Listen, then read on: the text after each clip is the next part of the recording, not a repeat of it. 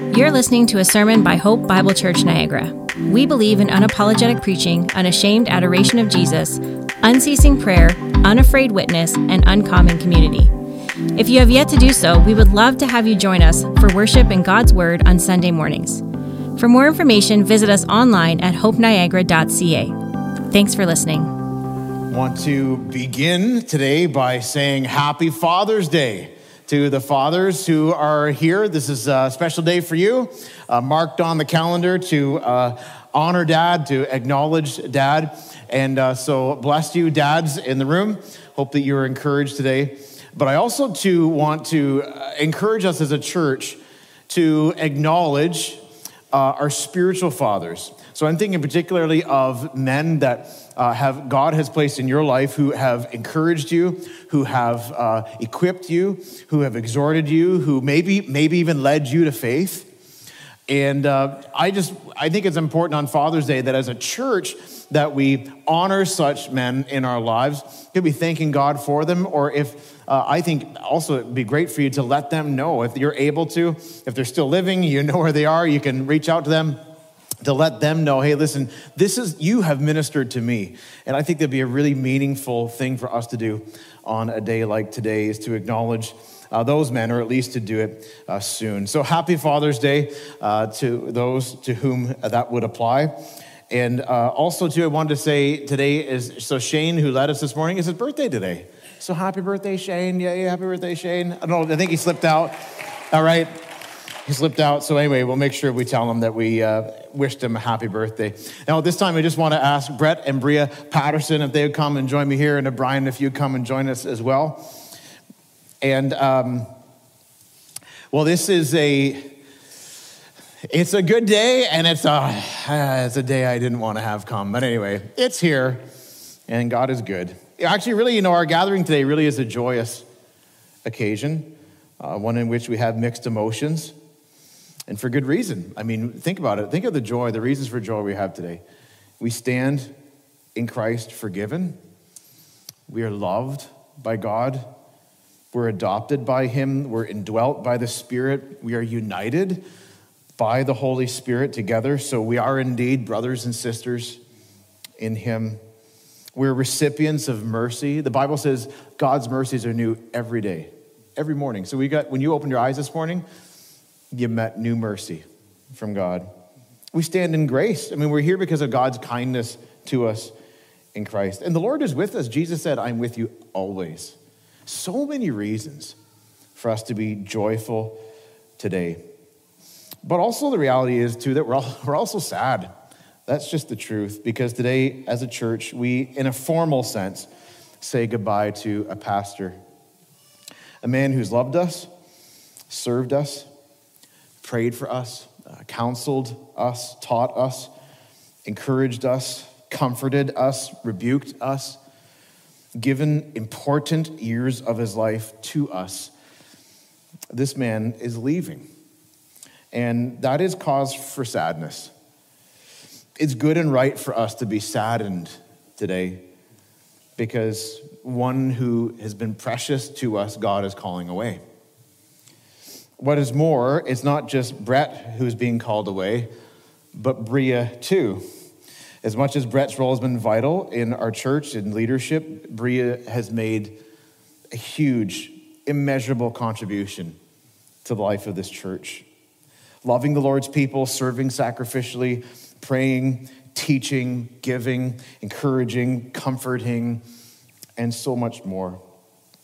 You, brothers and sisters, have been beneficiaries of Bria's faithful, godly ministry here alongside her husband, and we're going to miss her immensely too.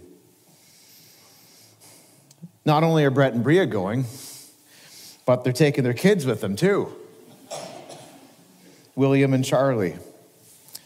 These boys have been loved members of our church family who've worshiped here with us, learned with us, grown with us, and been part of the ministry. They have really been part of the ministry of their mom and dad here at Hope Bible Church Niagara, and we're really going to miss them too, this whole family.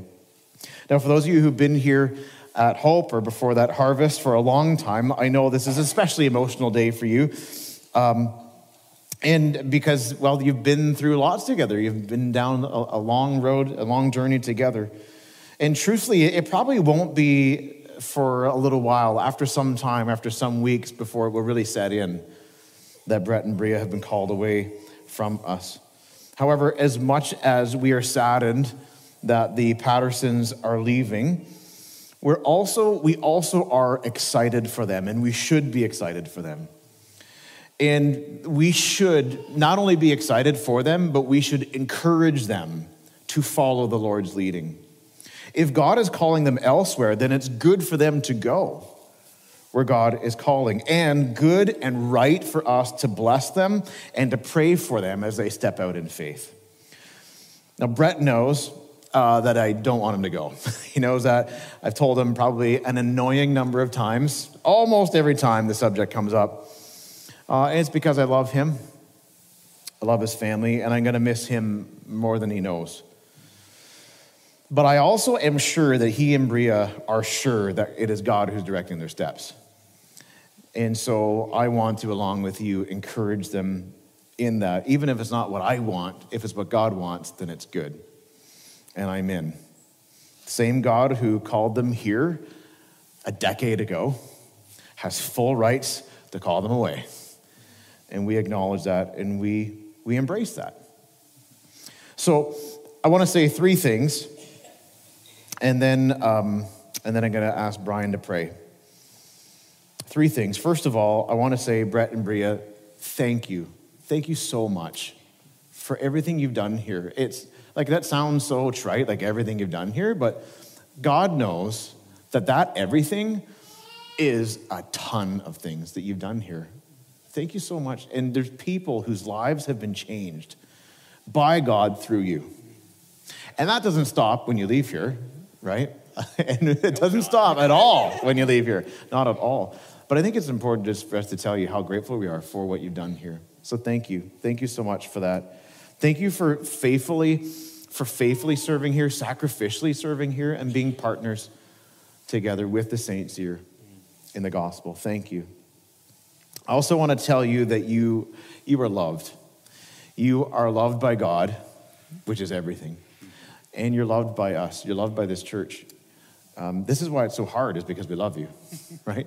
Like, if you were useless and we didn't like you, this would be, right?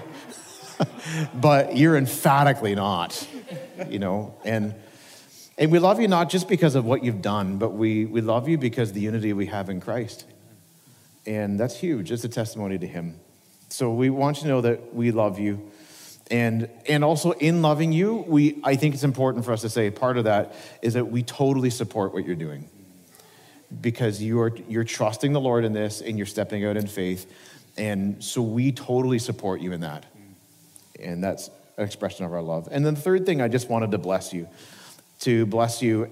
using the words that God gave to Moses with which to bless Israel. He said this. He said, "May the Lord bless you and keep you. The Lord make his face to shine upon you and be gracious to you. May the Lord lift his countenance upon you, and may he give you peace." Now, immediately following the service today, we're going to, right outside there, you probably saw it coming in. In fact, you probably had a hard time finding a parking spot this morning.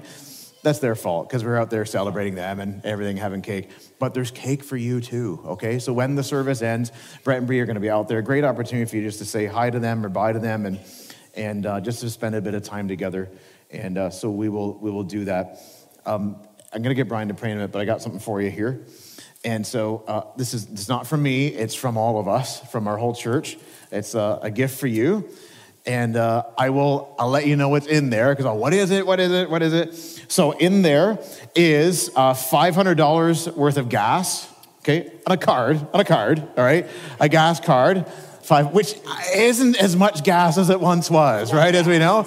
But it's still, so $500 gas card, $500 for the Bass Pro Shop, which now, if you don't know Brett and Bria well, if you're new like me, you should know that is every bit as much a gift for Bria as it is for Brett. So they're both, you saw the fist pump there. And also, one of our women does some fantastic artwork. And we wanted to give you something you can hang on your wall, something meaningful, just a word from the Lord to hang on your wall. We want it to be something you pick. And when you're in this building transition right now, so once you have walls on which to hang it, then it would be good to cash that in, and there's a card in there for you to give to her, and she will create something of your liking that we want you to have to encourage you and bless you and remind you of the saints here at Hope Bible Church Niagara. All right. So, folks, let's just show them our appreciation this morning and applause.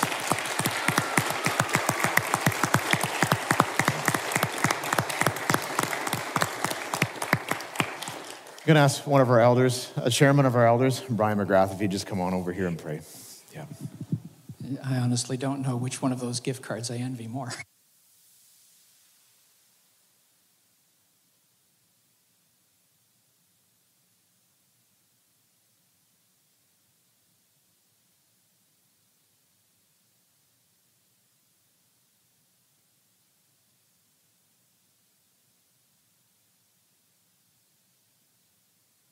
Beginning.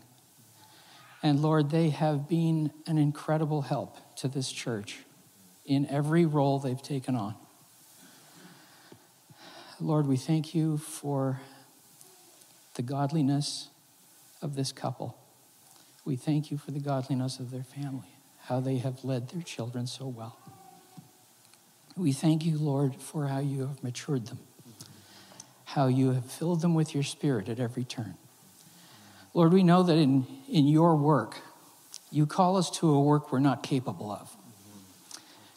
You call us to a work that we can't do without you, and then you equip us for it. And you fill us with your Spirit, and you lead us. And that is exactly what you've done with Brett and Bria. Throughout the years, Lord, you have been with them. You have gifted them. You have equipped them. You have filled them with your Spirit. You have given them wisdom. And Lord, we thank you for their time with us. We have been blessed by them. And Father, as a ministry, we have sought to build them up. We have in some part equipped them, and we have contributed in some small way to what you have done, and now we are having to release them, and that's hard. Lord, we don't want to see them go, but we know it's your will. And so, Lord, reluctantly, we open our hands and say, thank you for the time they've been with us. We ask you to be with them, knit them together as a couple, Lord, strengthen their marriage as they go into this new set of challenges. Lord, I pray that you will strengthen their family as they seek out this new adventure, as they move forward in your will. And Lord, I pray that some sense of healing will come to them too. Because in their time with us, they have been with us through some very dark times. And they have been faithful. And so, Lord, we thank you for everything they've done. We pray, Lord, that you will bless them and equip them, prosper them, Lord, and give them joy in service as we see them go. And then, Lord, grow your kingdom through their work, we pray. In Jesus' name, amen.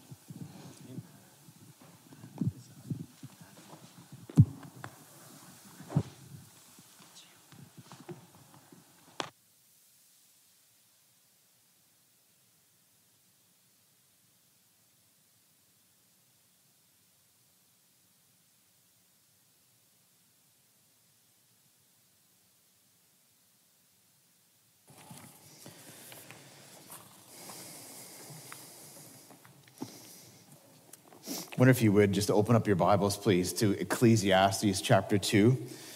And, there's no real easy way to transition from that to this, so we'll just do it. We'll just open up our Bibles. And if you're a guest with us here or you're newer to our church, you may or may not have noticed, in the back of the pew in front of you, there are Bibles there that you can use. If you don't have one with you and you want to follow along, I just encourage you to reach out and lay hold of that Bible and open it up. Just use the table of contents, find the book of Ecclesiastes. And if you're really adventurous, you can just sort of open it up in the middle somewhere and you're probably pretty close, all right? So, but you just use the table of contents, power it up on your phone. Love for you to see this passage. It is a very interesting one, I think a vitally important one for us that has the potential to radically impact our thinking and to change our lives. And so I want you to see it as before I preach it. In fact, before I go any further, let me just pray again and ask the Lord to help us as we read and study his word together. So, Father, as we open up your word, we acknowledge that it is yours. It's authoritative for us. Lord, we need to hear from you, Lord. That's who we need. We need you. And Lord, I need you. I pray that you would help me to be faithful to teach this text, to preach in the power of the Spirit, and to be a vessel through whom you do good to those who are gathered here and are listening and watching online. Lord, we commit this time to you and pray that we would encounter you. Lord, I ask this in the name of our Savior, Jesus. Amen. Amen.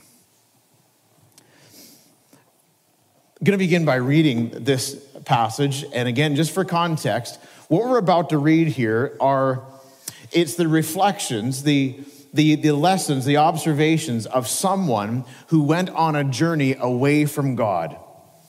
Here's what he reports.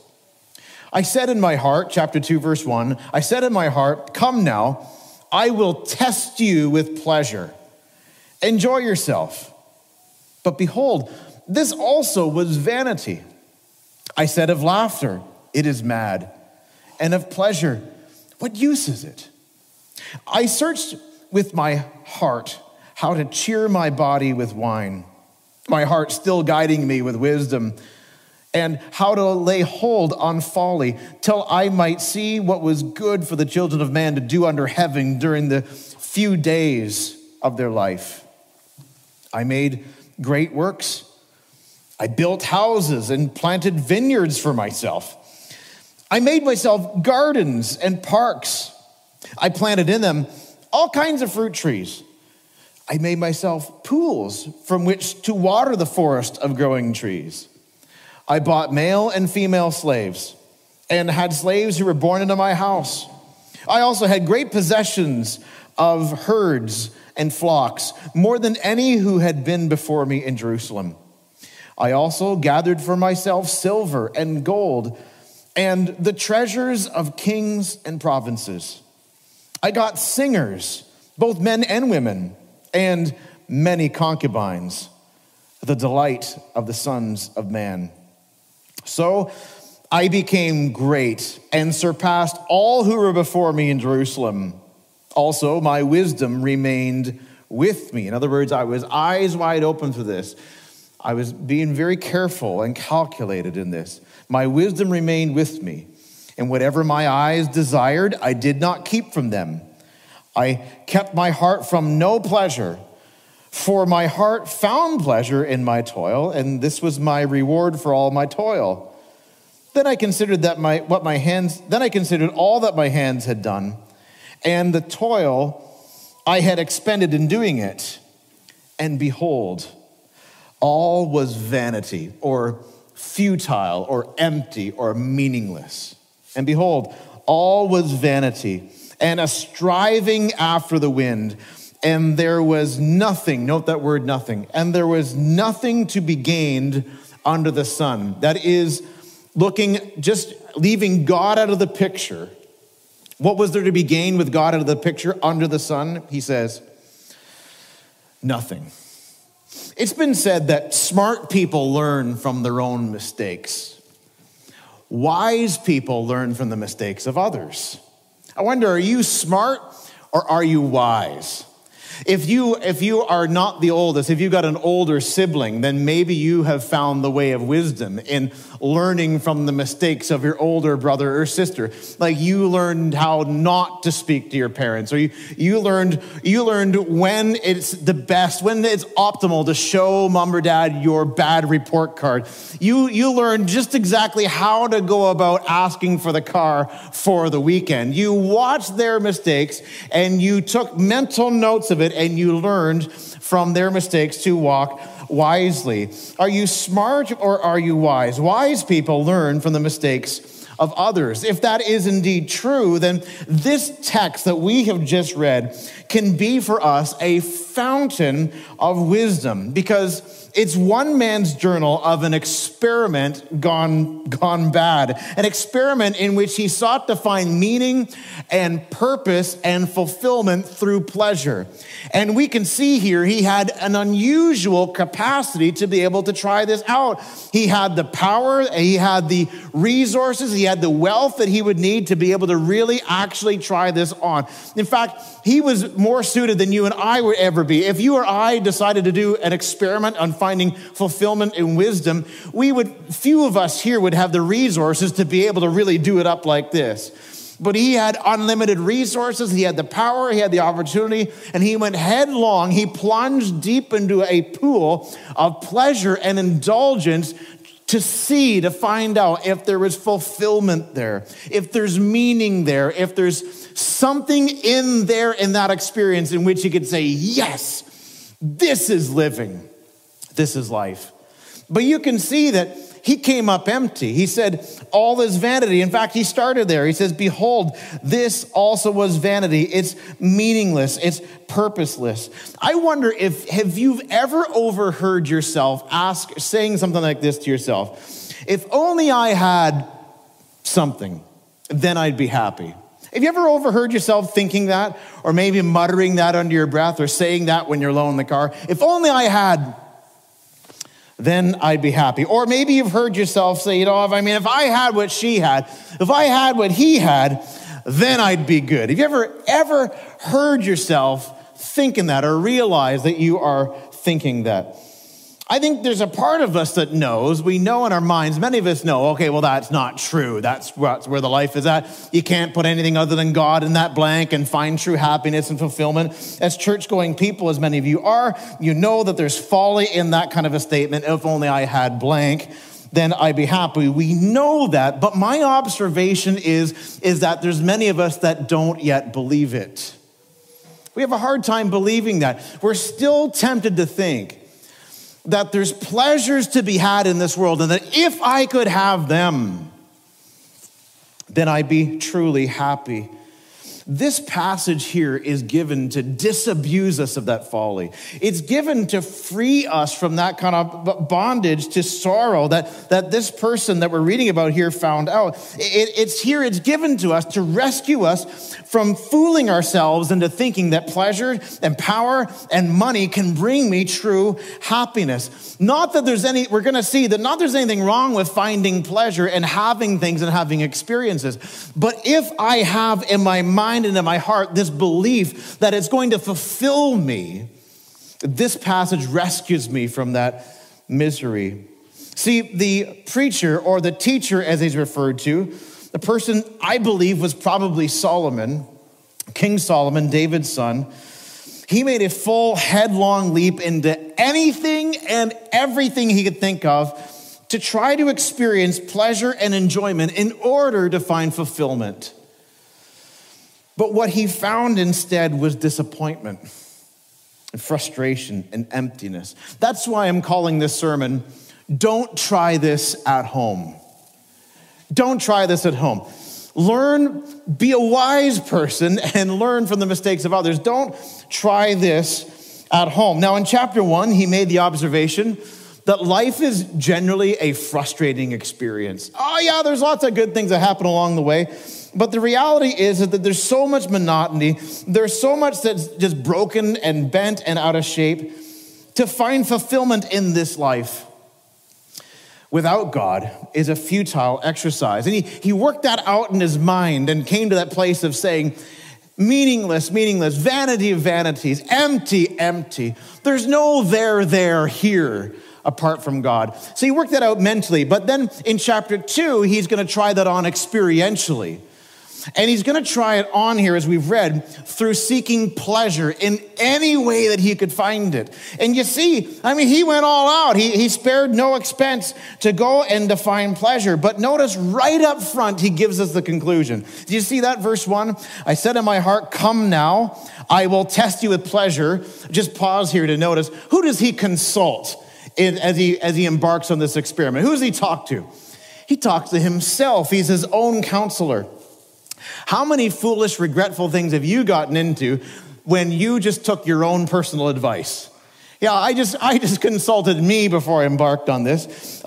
You're setting yourself up here for trouble. He doesn't consult Scripture, doesn't consult God, doesn't consult godly people around. He consults himself. And how did that work out? Well, he says it did not go well because he says, behold, the second half of verse 1, behold, this also was vanity, empty, void of any lasting value or meaning. He went after pleasure and enjoyment, and it didn't pay off. He ended up right back after all that time and expense and pursuing. He ended up right back where he began.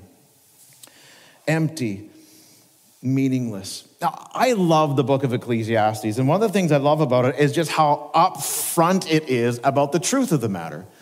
I love this right here. Before we even read about all that he indulged in, he just tells us right up front. Just going to tell you right now before you go any further, this was a complete, total, disastrous waste and disappointment. Right up front. It's just like the warning right in the front of the cigarette package, right? This is not good for you. What you're about to read here ain't going to work out. It's not going to go well. You notice the world is generally not like that? The world promises us pleasures, but understates the cost. The devil is not upfront with the cost. The devil tells us that the kind of short-term thrills that we're in for are going to be thrilling, but it leaves aside the long-term devastation and bondage and despair that will follow. No pornographic film begins with a warning that says what you're about to view will leave you empty and ashamed and in bondage to wanting more. All right, before you click on that illicit image or video online, there's no warning pops onto your computer screen to caution you to say, what you're about to see will distort your perception of sexuality, will cause you to become a person who objectifies and consumes people. It doesn't warn us about that. It doesn't tell us it's going to degrade your view of women or pull you into something that likely will become a long-term addiction, if it hasn't already. There's no warning that comes on that says, hey, you're going to waste your money, you're going to waste your time, and you are in the process going to piddle away your sense of self-worth. Instead, it holds out hope of a satisfaction, a thrill, a fulfillment that, listen, always ultimately disappoints. Because apart from God, that's what we find in this world. And that is the upfront conclusion to the matter. Now, he is going to spell out for us what he pursued and how he tried to find meaning and fulfillment. But right up front, he says, I'm going to tell you right now, if you think that you will find life and the meaning of life and purpose and fulfillment and satisfaction in pursuing pleasure in this world apart from God, I'm going to tell you right now, you will be utterly disappointed. In fact, you'll be more disappointed because you will have spent yourself chasing after something that's never delivered. And then the darkness you're in now will be darker still. That is the conclusion of the matter right up front. Now, we want to know, well, what pleasure did he get into? Well, we read it. A lot of things, right? I've summarized it as 5 different things. There's more than 5, but you'll see I've kind of summarized it together. We see him seeking fulfillment through, first of all, the pleasure of fun. The pleasure of fun. He talks about laughter in verse 2. Do you see that? I said of laughter, it is mad, or laughter speaks of comedy or having a good time, pursuing hilarity. Just make me laugh here. Maybe going to watch a few comedians, right? Let's see what you got for me. And they were funny. But in the end, what did I have in the end? You know, the joke was funny the first time, the second time, but the time I heard it the 4th time, not funny anymore. And what's more is that he calls this laughter, he says, it's madness. It has this sense of this is going to be great, and this was great, but then it's over.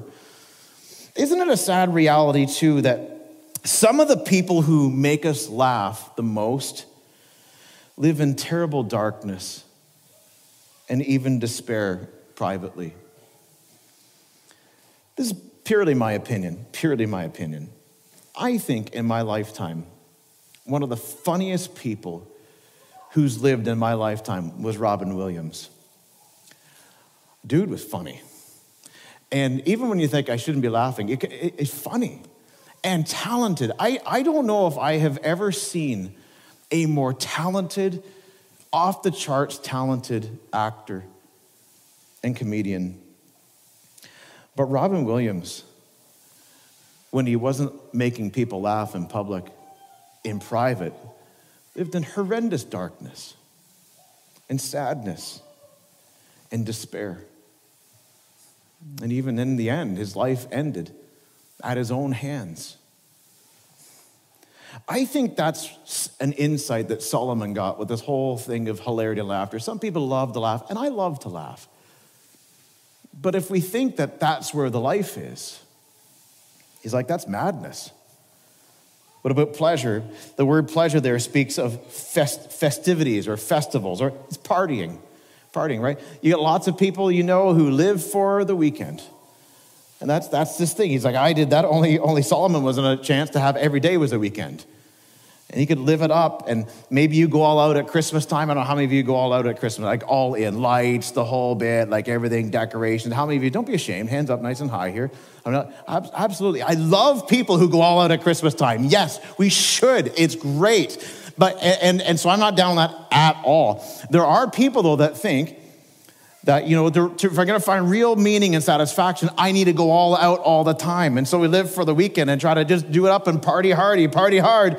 But the thing is that there's no pot of gold at the end of that case of beer. The people in the beer commercial seem happy. How come I'm not happy? Well, because there's no there. It's pretend, it's fakery, it's the trick. It's pleasure doesn't do it. Laughter, pleasure, alcohol. That's what I'm missing here. What good is a Christmas party if there's no booze flowing? That'll get us in the spirit somehow, some way. So he tries that out. What does he do? He says he seeks after alcohol. I searched my heart to know how to cheer my body with wine. Now notice he says, my heart's still guiding me with wisdom. So I take it to mean he recognized that, listen, I'm not going to find satisfaction and fulfillment if I turn into a fall down drunk. So I'm going to try to be very calculated about this. I'm going to just see if consuming some wine will help me just get there and find that experience where I'm like, yes, that's the living. But again, he's already told us what the conclusion was at the beginning. It was all vanity. It was empty.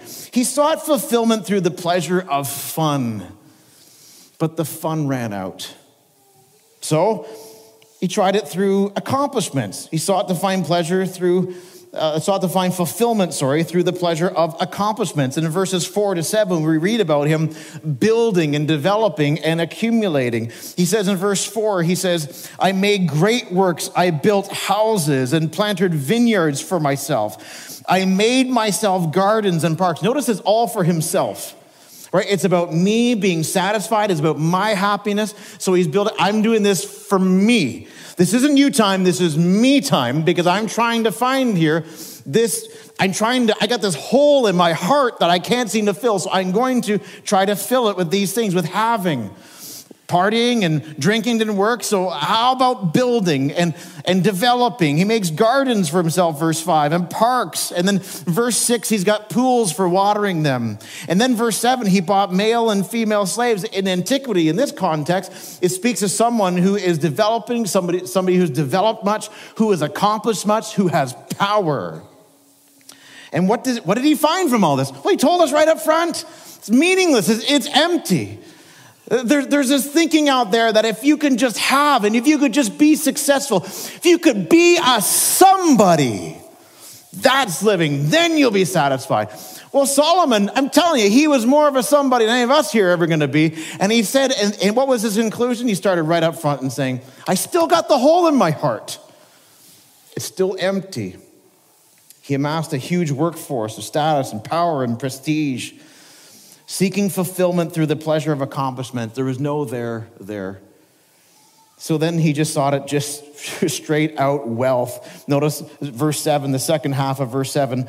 I had also great possessions of herds and flocks, more than any who had been before me in Jerusalem. Possessions and wealth. It's tricky for us because we hear about herds and flocks, and our society is just so different. We think in terms of cash. What's in the bank? What kind of capital do you have? But in antiquity, in antiquity, he's speaking here in terms of real, serious wealth. We understand from Scripture, 1 Kings 4:26, that Solomon had 40,000 stalls of horses, 12,000 horsemen, 1,400 chariots. Just to put it in perspective, it makes Jay Leno's car collection look like a case full of dinky cars. It's just a joke. He was extraordinarily wealthy, so wealthy that dignitaries would come from far and wide, bringing gifts themselves just to get the ancient equivalent of a selfie with Solomon. See, I was here, I met Solomon, and get to see all that he has. We've heard about his wisdom and his wealth. Now we've come to see it. And the more dignitaries come, the more acclaim he got. They brought gifts, the more wealthier he got. He was filthy, stinking rich. Solomon. In fact, I don't know what to make of this, but there are some pretty smart people who tried to figure out, what was the worth of Solomon? If we could somehow transpose him and his worth into our time, how wealthy would he be? And I don't know how accurate this is, but it's been posited that in today's economy, Solomon would have been worth over $2 trillion, which is way too much money for me to even know, what does that even mean? But those who are smarter than me, who've done some of this calculating, have said that's more than 2 times the combined wealth of the 30 richest people in the world today. Bottom line, he was wealthy. Did that make him happy? Did that fill the hole in his heart? There's a lot of people that are sure that it would. There's a lot of people, maybe even some of you, who are trying to live like it will. But he already said right up front, way back in verse 1, behold, this also was vanity, empty, meaningless, void of fulfillment. Seeking fulfillment through the pleasures of wealth. Verse 8, he sought the fulfillment through the pleasures of entertainment. See that in verse 8? He talked about the gold and the silver and the gold that he amassed, talked about his financial wealth. Then the middle of verse 8, I got singers, both men and women. I got singers, both men and women. Having concerts and stuff in those days was not very common at all. It was highly, highly unusual to have singers, performances with singers. But this is what he had. He had these musicians. He had the A-listers of his day. So I don't know, was it Drake? Was Drake there? Was it Bruno Mars? Was it Adele? Was it Lady Gaga? Maybe Elvis himself showed up and played a few songs. I don't know. But he had all the A-listers come. And imagine all the claim and the fame that comes with that. But even still, he said, that was all vanity. He sought fulfillment through the pleasures of entertainment. Finally, the end of verse 8, seeking fulfillment through the pleasures of sex.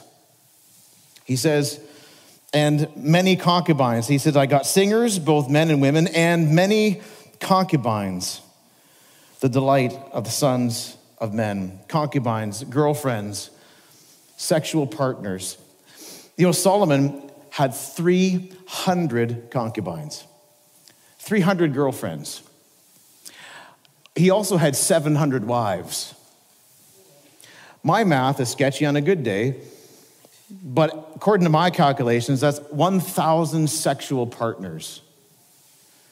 Was he satisfied in that? No. We live in a culture that's convinced, that's persistently telling us that is where it's at. That the greatest thing in life, and the thing that you need, if you're even going to be true to you, then you must be sexually satisfied. And you must take advantage of any and every sexual outlet that your heart craves. And the implicit message is that's where the life is. Solomon's like, no, I'm telling you right now, that is not where the life is. Yeah, it's thrilling. Yeah, it feels good for a time. But the hole is still in my heart. It doesn't fill it. Everybody talks and acts like it will fill it, but it doesn't. In fact, we find it makes it worse. The darkness intensifies. The hole deepens. Seeking fulfillment through sexual pleasures. It's not how it worked. It did not work for him. What about in our culture? Well, we believe that it will. And through the internet, all kinds of people have their own virtual harems. We are not a happier people. We are not satisfied apart from God.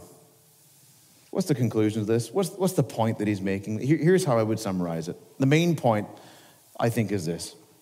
Pursuing pleasure apart from God is never fully fulfilling. Pursuing pleasure apart from God, so leaving God out of the picture. I'm going to go after and seek after whatever I want. And whatever I set my mind to, whatever my heart desires, I'm going to go after that. And that's where I'll find life and fulfillment. Solomon's showing us here, no, pursuing pleasure apart from God is never fully satisfying, never fully fulfilling. He says in verse 11, again, he repeats himself saying, it's vanity. It's fleeting, it's elusive, it's profitless, it's meaningless. He went searching to find it and could never lay hold. He says, verse 11, it's like chasing after the wind. It's like you're at the campfire and the billows of smoke are rolling around you. Try to reach out and grab hold of that smoke. Grab it. Come on, grab it. It's right there. Grab it. And it's like you squeeze your hands and it's gone. That's what it is to try to find fulfillment through pleasures in this world apart from God. It's like trying to grab hold of smoke or lay hold of the wind. You can't. You're ever and always left empty-handed. And it's frustrating because it's right there and everybody talks like this is where it's at, but you get there and you plunge into the pool and all you find is you just got wet. There's no there. Pleasure pursued for its own sake cannot and will not satisfy your soul. He says in verse 11, there is nothing to be gained under the sun. Without God, apart from God, when you remove God from the equation, it's not that you can't enjoy things, it's just that they won't fulfill you. There's a God-sized hole in your heart that only God can fill. But we fall into the delusion of thinking that other things can fill it. And Solomon says, stop being deluded, because they won't. Pursuing pleasure apart from God is never fully fulfilling. Why is that? I wrote down a couple of things that I think start to get at it. Why is it that pleasures apart from God are never fully fulfilling? One, pleasures apart from God are limited in how long they last. See, God lasts forever. He is eternal. But the pleasures we seek in this world apart from him are temporary. What was his reward? He says, well, in verse 10, he talked about finding pleasure in the doing, in the act. It was pleasureful. But what am I left with in the end? Well, it was over. It's like when you go to Wonderland and you wait in line for an hour and a half to get on this ride, and you're sweating and you're dehydrated and you're frustrated and you're waiting and waiting. But there comes a point, it's like at a certain point, this is going to take way too long, but you sort of just hang in there. And then after you've invested time, then you can't bear the thought of ducking out of the line, because then what was the last 45 minutes for? But you keep waiting and waiting, and now it's like an hour and 10 minutes. Like, if I'd known it had been this long, I wouldn't have done it. But the ride's getting closer, and I got this much time in, and I'm going to get on the ride. And it's really exciting, and I've heard about it, so I'll just keep it. You get an hour and 15 minutes, an hour and 20 minutes, an hour and a half. You are drenched, you're wet, you're trying to remember, what was this ride again? Oh yeah, it's this one. It's gonna be awesome. You get in that ride, an hour and a half of your precious life invested in that lineup. Now you're in the ride. This is going to be epic. And away it goes, and woo! Yeah! Woo! And then it's over. And then you get off, and the next sweaty, smelling individual gets in, and they do their little scream for 4 minutes, 3 minutes, and it's over. Loved ones, that's what it is, pursuing pleasures in this world apart from God. It's a scream for a few minutes, but it doesn't last. You know this, don't you? You know this. All good things, what? Must come to an end. See, you know this. Do you believe it? Pleasures apart from God are limited in how long they can last. God is eternal. You will never plumb the depths of him. One of the wonders about eternity is that in heaven, we will daily always be more and more satisfied forever, because we'll never get to the end of God, where we've experienced all of him, where we fully understand all of him. We will forever be delighting in him because he is eternal. I think that's awesome. But you see, and as Bible-believing Christians, we fall into the trap of thinking that other things apart from him can satisfy, but they can't. They can't. They're limited in how long they can last. Also, pleasures apart from God are limited in how much they can do. They can do some things for you. Wealth, sex, possessions, prestige. All these things have something in them that they can do for you for a time, to a point. But they're limited really ultimately in how much they can do. I mean, think about Solomon here. Why didn't he just stop at laughter and parties and alcohol? Like, why not just stop there? Why didn't you just get there and just, okay, that's enough? Why did he not stop at having built an empire? Why not stop at just all the herds and the livestock? Why did he have to add gold and silver and jewels to it? Why so many women? Why 300 girlfriends? Why not 4, 5? Why 700 wives? Why not 1? Even a dozen? Why 1,000 sexual partners? Why just more and more and more? Because here's the thing, because pleasures apart from God are limited in what they can do. Apart from God, more is, listen, never enough. More is never enough. And you know that, don't you? You know that. It's like we saw from Mick Jagger a week ago. I try, and I try, and I try, but I can't get no satisfaction. Yes. Because there's a God-sized hole in your heart that only God can fill. And here's the thing. That God-sized hole is built in. It's a feature of your humanity. Because you were made for him. There's a reason these other things don't satisfy. It's because you weren't made for these other things. You're made for him. Only he can fill that hole because only he is enough. So loved ones, stop wasting your life pursuing after trying to grab onto smoke. We can lay hold of God by faith. We're made for him. Pursuing pleasure apart from God is never fully fulfilling because pleasures apart from God are limited in how long they last, and they're limited in how much they can do. So I want to leave you today with 3 words of practical wisdom for your life. So here's where I'm at now. I'm like, okay, so we've seen here that pursuing pleasures apart from God is never fully fulfilling.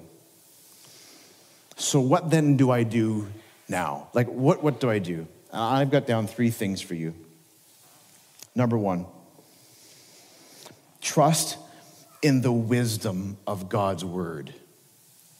Trust God. Take God at his word. Trust in the wisdom of God's word. Now, many of you are not surprised at me giving this application. We're Hope Bible Church. We love the word of God because it's God's word. And so we regularly exhort and encourage each other to be in God's word, to read God's word, to believe God's word. You're not surprised to hear me say that, but I do want you to feel the point of this point. That is to trust the wisdom of God's word.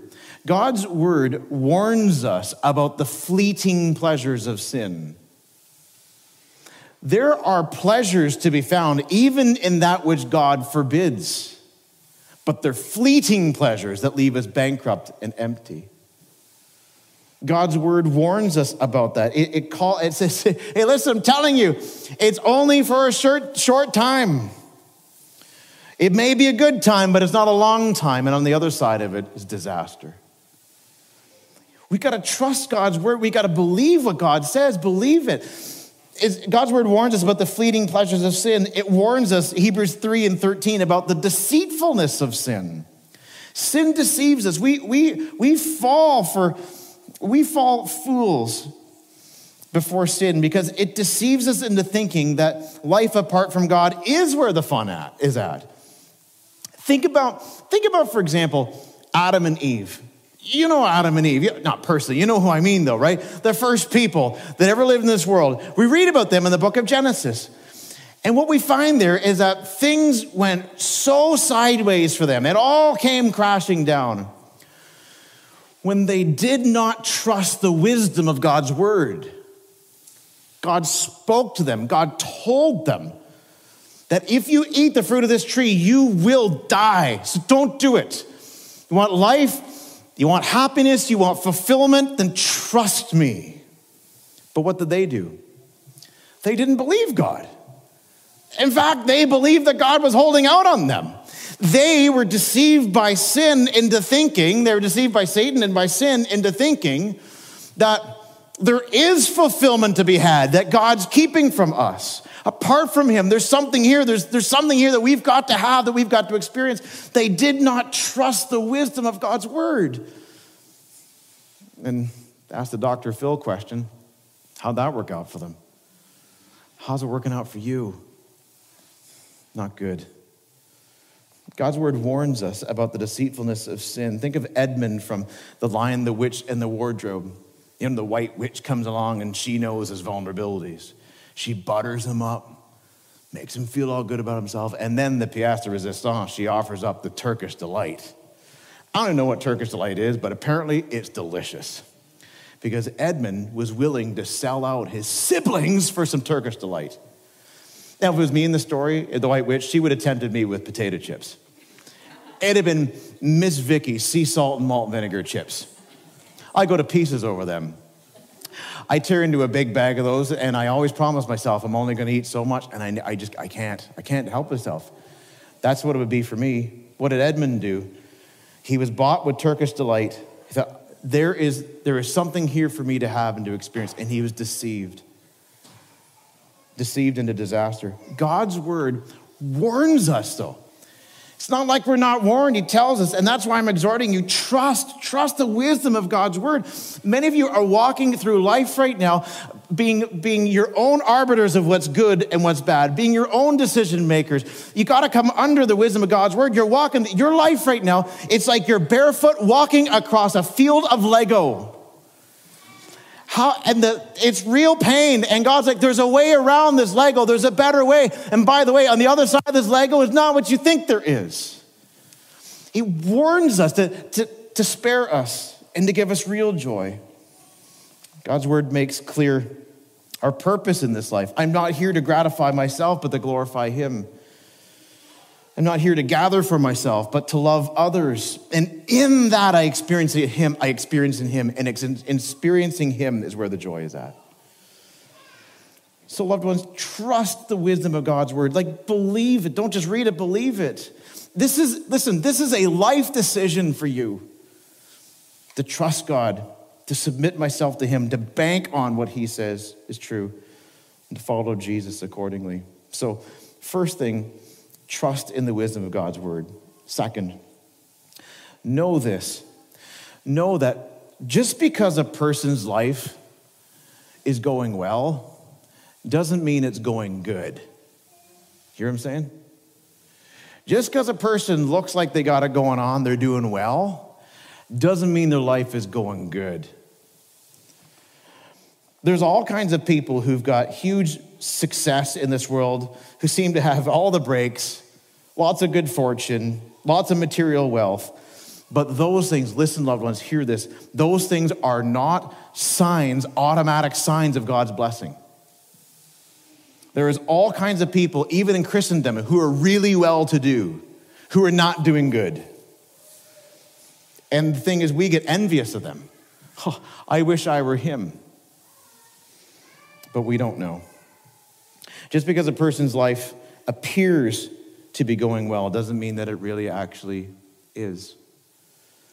May the 18th, 2017, rock star lead singer from the band Soundgarden, his name is Chris Cornell, was tragically found dead in his hotel room after he had taken his own life. Tragic, heartbreaking, and yet at the same time, really dumbfounding for many. Because not more than 2 hours before he was found in his hotel room, he was performing before 5,000 screaming fans in a sold-out Fox Theater in Detroit. And so many people would look at that, see him up there in front of these adoring fans and screaming his name and everything he said, yeah, they'd cheer. And like, that is it. So many people are like, that is the life. If only I could have just some of that, then I'd be fulfilled. But you won't. You won't. Just know that because a person's life is going well doesn't necessarily mean that's going good. Jesus said this, life does not consist in the abundance of possessions. Do you believe that? Life does not consist in the abundance of possessions. Well, what does it consist in? It consists in knowing God. In fact, you can be running full tilt into eternal destruction with everybody wishing they were you. Know this, loved ones. Don't be fooled. Just because a person's life is going well does not necessarily mean that it's going good. That's the second thing. Thirdly, and finally, understand what life is really all about. Understand this. That it's not about squeezing all you can out of these few days that we have here on earth. It's not about my temporal accomplishments or my possessions or my experiences. It's all about God. Remember, I'm made for him. Romans 11:36, Paul says it this way, for from him and through him and to him are all things. To him be glory forever and ever. Amen. Life is about God. It's about him. It's the purpose, the point of it. It's what you have comes from him. What you do happens through him and his enabling you to do it. And it's all unto him for his glory. That's what it's all about. The point of this passage is not that laughter is bad. Laughter is good. In fact, some of you could use a good laugh. It does my heart good to hear some of you laughing occasionally here today because sometimes we need that. There is something, laughter is good medicine, but it won't fill the hole in your heart because the laughter ends eventually and you're not made for laughter. So laughter's not bad. It's just not where the life is. Leisure and entertainment, they're not bad things. They're gifts from God in many ways to help us rest and recover. It's stimulating. It makes us more creative. But the thing is, it's not going to fill the hole. Money isn't bad. It can be used to do tremendous good and blessing. Sex is not bad. It's designed. It's God's good, gracious design for a covenant marriage. Rather, these things are given to heighten my enjoyment of God, not to be experienced apart from him. So understand what life is really, really all about. Let me read you this quote. I don't like to read quotes often, but I just think this is worth it. So let me just read. Listen carefully. One writes, we taste God's pleasure when we receive laughter as a gift from him, not mocking other people or joking in a vulgar way, but laughing at ourselves and our limitations, knowing that one day we will enter our master's joy. So see, we experience God's pleasure in laughter when it's sanctified. He goes on, we taste true pleasure when we receive wine as a gift from God, drinking it with a merry heart, Ecclesiastes 9:7. Not tasting it unlawfully or making a mockery of ourselves by getting intoxicated. We taste God's pleasure when we design good homes and other beautiful buildings, provided that we build them for the good of other people and the glory of God, not for our own grandeur. We taste God's pleasure when we stroll through a beautiful garden and feast our eyes on the colors of creation and see the beauty of God.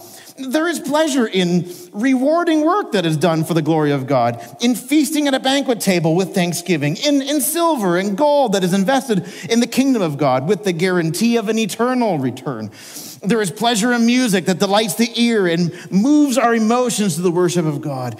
There is pleasure in sexual relations when they are shared as the designer intended. When sexual intimacy is given to someone else rather than taken for ourselves. And when it's shared exclusively between one man and one woman who are bound by a love covenant love for life, then intercourse finds its higher pleasure. God is not a spoil sport. He's not trying to take away pleasure from us, but to give us more. Once we learn how to find our satisfaction in God himself, then all his gifts become the best and truest pleasures. Because see what he's saying? As I experience these things rightly, I experience not those things themselves merely, but the God who graciously gave them to me. It's a reflection of his goodness and kindness. And as I enjoy them, I'm enjoying him. That's why I say understand what life is really all about. Let me leave you this illustration. This was a number of years ago. My daughter she was really little. And we were at that money pit called Chuck E. Cheese. You know Chuck E. Cheese? If you go in there, take your wallet with you. Well, you go in there, and there's all kinds of games and stuff like that. It is a pretty fun place. But what you do is you go around to different activities, and there's certain games that you get tickets. And at the end, before you go home, you take whatever tickets you get to the prize counter, and they give you a prize based on how many tickets you have. Now, usually the prize is pretty modest, to say that graciously. But anyway, the whole idea is that kids, when you're in there, you want to collect tickets. Now, something, if you're not familiar with Chuck E. Cheese, that happens every now and again, is Chuck E. Cheese himself comes out. Well, not Chuck E. Cheese, because he's a mouse, a big oversized mouse, but an employee dressed up as Chuck E. Cheese. And he comes out, and he's got a bucket full of tickets. And when Chucky comes out, all the kids go running to them, not just because they want to see him, but because they know what he's going to do. He's going to reach into his bucket, and he's going to throw the tickets in the air. And when they all land on the ground, all these little kids come clambering around to try to pick up the tickets. And you can just take as many as you can grab. And so here we are, we're at Chuck E. Cheese. Now, I'm over playing some game, and I don't know what it was, but I'm in there popping my coins in, and all of a sudden, I hit the jackpot. This never happened to me, but it happened to me in this moment. I hit the jackpot, and all of a sudden, this machine just starts spewing out this huge, long roll of tickets. It just kept coming, and I'm standing back like, oh, look at this is awesome. And so I'm here dealing with the tickets are spewing out, and as the tickets are spewing out, here comes Chuck out of the back room with his bucket of tickets, and he starts flailing them in the air, and I'm watching this thing. I'll be over to watch the little one. I got to get my tickets. So I get this huge, huge roll of tickets. I tear them off, gather them all together, like I'm walking like this, carrying my roll of tickets, and I come over to where Chuck is, and there's all these children scrambling around to pick up tickets up off the floor. And among those children was my little girl, Jordy. She was just little, and I looked at her, and I could see her scrambling to try to get a ticket, but as soon as she moved over, she get body checked by some bigger kid. Or then she'd reach over to grab a ticket, and somebody else would take it. And this is going, and I can see in her face she's beginning to well up with tears and getting frustrated. Now, I've just hit the jackpot, and I'm starting to call out to her, Jordy, because I want to show her, look what I did, look at all this. But she's over there, she's not paying attention to me because Chuck's there, and there's tickets to be had. And so she's going around, but she can't get any, and everybody else is getting all the tickets, and she can't find any. And when she turned around and looked at me, her poor little face, tears are streaming down her face. She's so heartbroken and so upset. But here I am with more tickets than all those kids put together saying, look what I got. And that's when it hit me. This will preach. This will preach. Because, loved ones, that is a picture of what we do when we pursue fulfillment in our lives through pleasures apart from God. We are going through this world trying to pick up little tickets here and there, and your Father in heaven has got endless tickets. He says, here's where the fulfillment is. Here's where the gladness is. You're over there trying to get one or two or three. I got a gajillion. Just look at me. Turn to me. Trust me. You have in God all that your heart desires. Do you see that, loved one? Or will you persist in picking up and fighting over a ticket here, a ticket there? Will you turn to him and find your fulfillment in him? The reality is that some of you have been thinking that there is something you've just got to have and you won't be happy without it. But this text shows us. It shows us that more is never enough. In fact, not only is more never enough, the more I pursue it, the more it turns bitter in my mouth. Are you chasing after something right now? Could be something tangible. Could be a position, an experience, a relationship. Are you chasing after something right now, thinking it will do more for you than it ever could or ever will?